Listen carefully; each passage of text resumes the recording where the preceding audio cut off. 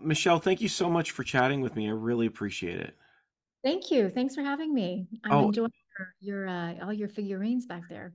thank you. Yes.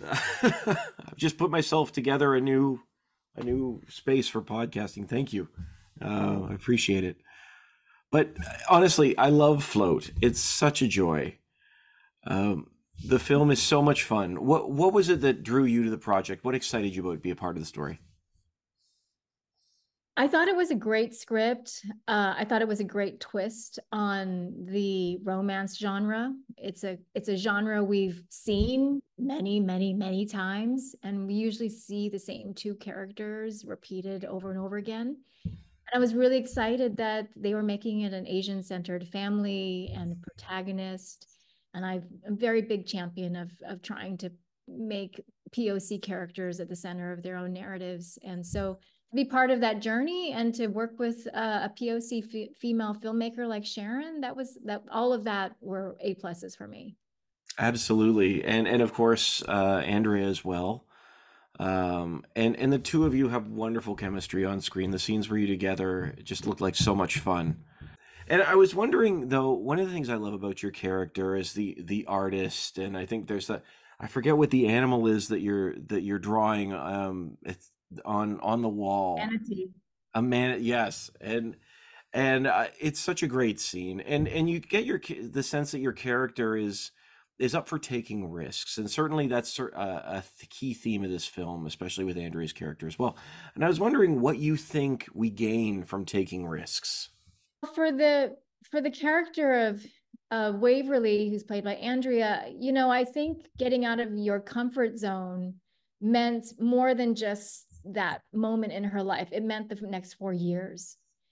And I think that the decision that she has to make about standing up to her family was something that was prolonged, needed to happen, and it was a signifier of it's a signifier of a new chapter in her life. And I think that's where risks become more important to just us in our everyday lives. Is that it's a cumulative effect of you make this decision, but it grows you in so many different ways. And when you don't make those risks, while it might feel like in that moment it pertains to that one decision, but really, probably for those of us who can see it on the outside, it's hard for us to see ourselves. We can see that that one risk changed your trajectory. Mm.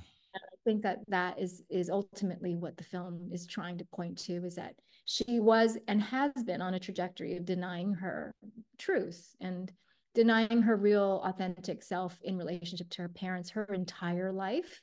Mm. And now she's at the moment where she has to she has to stop, limiting herself in this way that she thinks is just minor. In fact, it's actually quite a big decision and a moment of maturation for her. I love that you're saying that about her admitting her truth to herself, because I think that's so key. And your characters had that moment as well. She just had it before the film in many ways. I get that sense. But one of the things I love about this film is the theme of home, and certainly you open your doors to Andrea's to Waverly. But I was wondering what you think it takes means to be someone's home. Well, you're talking to someone who is adopted from Taiwan, Wow. and my home was, it was in Taiwan, and then it became America. And I grew up in a household. I was adopted by my aunt, and I was able to see what home was in a new country. I be trying to understand my whole life what American meant, what being American meant, and what Americanness is Hmm. was own journey. And also seeing that home becomes defined by your definition of who you are and where you place home. And because I was because I've been displaced isn't exactly the right word, but because I am displaced in terms of my point of origin, I really had a long defining conversation about what home is and how how or what I attribute to home meaning in my life, that it doesn't come with just the structure, of course. There is there's an emotional value to security and how we find security in our lives. And usually, home traditionally is supposed to be a safe space, but for a lot of people, home is not a safe space. And because the character in Float has been displaced because uh, she's come to America without her family, she's had to learn how to create her own space, but she hasn't really found the meaning of that for herself. And so that's the thing that has to get aligned. And that's what was true for me, having come to America and just becoming American, but not knowing exactly what that really meant for myself. I've really spent a lot of time thinking about what home means. Just, of course. Well, certainly. I mean, so, I mean, you're drawing a distinction, if I'm hearing you correctly, between location and people, and there's different ways to understand home under those two contexts. Am I understanding it? Yeah, and I mean, obviously, we could spend a whole conversation Sure, about this. of course. But it for me, because it's been such a long conversation, it also has to deal with economic class, race, gender, in terms of where you feel at home. Hmm. And you have to constantly define that.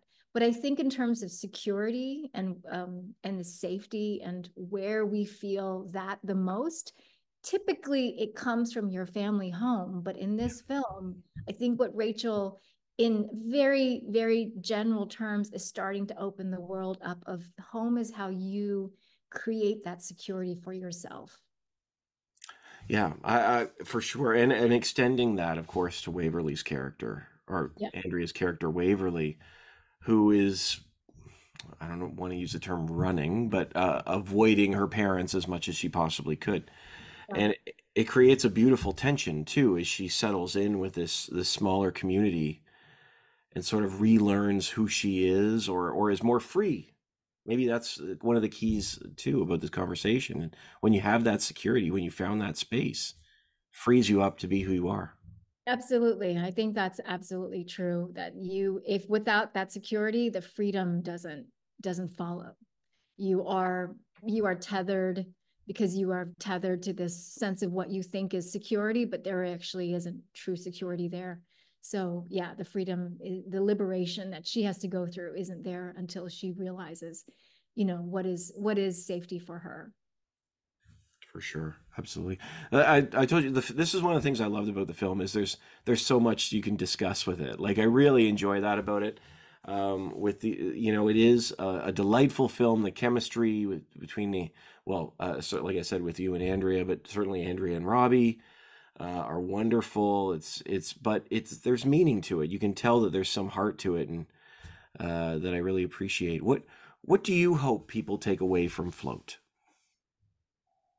On one level, I hope they're entertained because there's a beautiful love story here. And I think what's intertwined in that story is a story about family. And ultimately you realize like that's kind of where she's headed, and the love and the romance part of it is the cherry on top that you get to like, you get to kind of devour, and then you realize, oh, there's a whole deeper story here, and hopefully that is meaningful. So you get a two for one.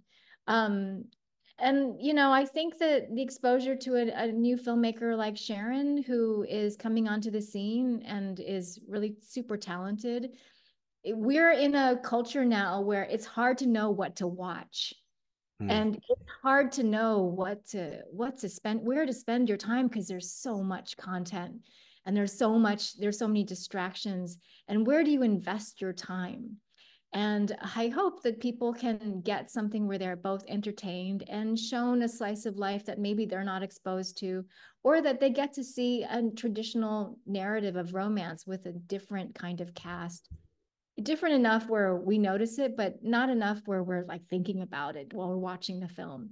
So I think in that way, as a filmmaker, I hope this movie moves the needle forward and being able to to show representation, but that we're also just walking out of a really fantastic film. Absolutely, absolutely. That is such a key part of this. I love the representation, and I love the sweeping narrative of it. In some ways, I say sweeping. It makes it. I mean, it's such a simple film, but it's so beautiful. Yeah, I think that I do think the Alfonso is the DP, and I think he did a spectacular job of making a romantic film in a small town feel sweeping. So I think it's very accurate.